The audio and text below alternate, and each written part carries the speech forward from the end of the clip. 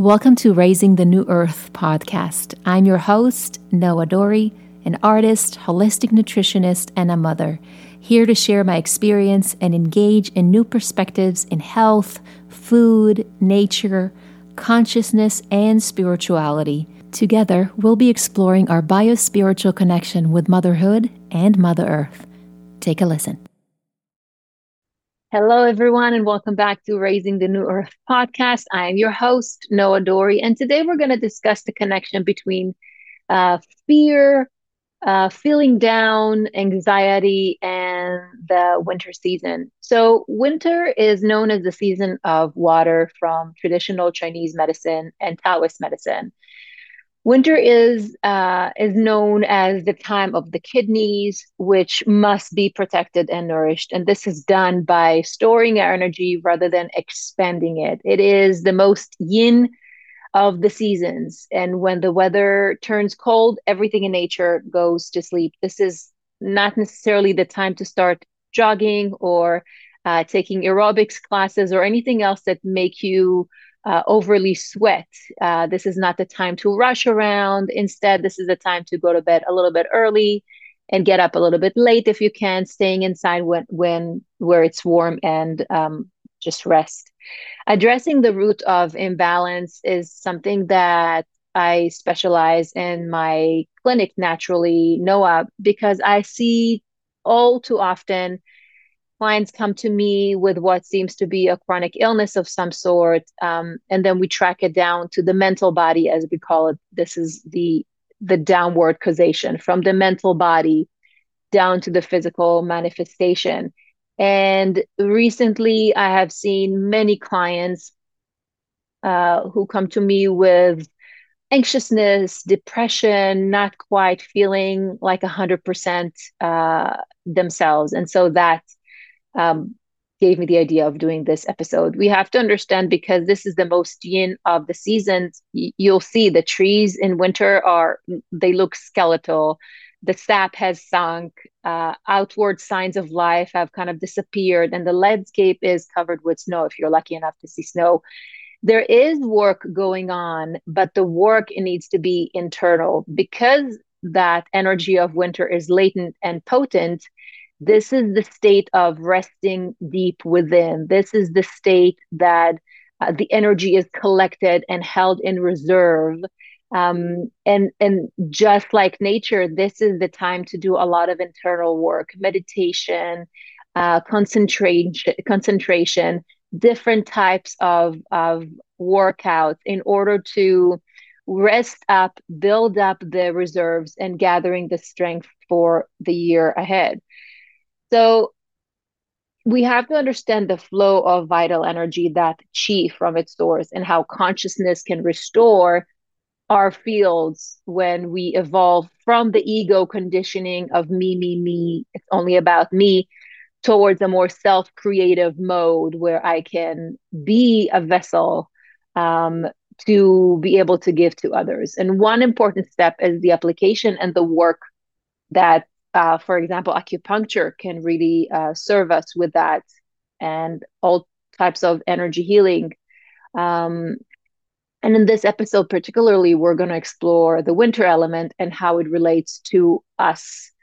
So, because everything is resting, that is a hint to what is needed from us right now. And we know that in the kidneys are closely associated with a fundamental drive that is known as Z in Chinese, often translated as willpower. Most fundamentally, it is the survival instinct that keeps us keeps us going in the darkness, the darkest of times. And in less extreme situations, this is what identifies and works towards our goals and the things that we want. And because the dominant element now is water, which naturally flows downward, it cleanses and nourishes and goes very calm and still when not disturbed. When water is still, that sediment settles out of it and it becomes clear and reflective like a mirror. The emotion that is attached to that season is fear, the fear of not having enough or what it takes to meet the challenge that lies ahead or will be explored in the season of winter. And the kidneys, the storage place for the ancestral energy and fire of life, and the bladder, which is the power of mental concentration, they both play a crucial role in the management of this capital energy that we received at birth. And it is important to understand the flow of this vital energy, that chi from its source. So in the winter, which is the best time to conserve energy, I always highly recommend eating more root vegetables, nuts, walnuts, chestnuts are particularly good for the kidneys. Lamb, if you partake in meat products. Try to avoid cold food and drinks, as your body must burn the energy to warm it up before it can be used. And this is part of leaving the cold and seeking the warmth. And this is the part of hibernating in balance. So when the winter water energy, kidney energy, and emotions are in balance, you will see a fullness of life force and calmness at the same time, like a large, calm river flowing quickly. And that fullness and strength and energy, that's what leads us with courage to face emotions that may rise up during this time, and allows for them to calm down, and to apply that great outflow for effortless power and the creative energy of water. But when it's out of balance, we know that water can be aggravated in winter. That's when we see depression, lack of motivation, even arthritis, which is inflammation, low energy, even urinary dysfunction, feeling, cold to the bone.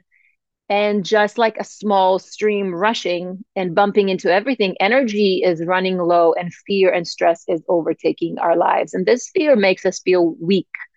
So if the kidney yin yang continues to weaken, we can become paralyzed and numb to the world around us. And so you have to ask yourself, what is it exactly that you're feeling? So always go back to your internal compass that we are all born with, right? You don't need to, I mean, if it's not an extreme situation, you don't need to seek, a specialist advice in order to go back to your source. So just ask yourself, are you feeling lonely? Then seek community. Call your friends, have them listen to what it is that you're feeling, engage in interaction with other people. Are you feeling the need of regeneration? Then find that divinity and connectivity in nature.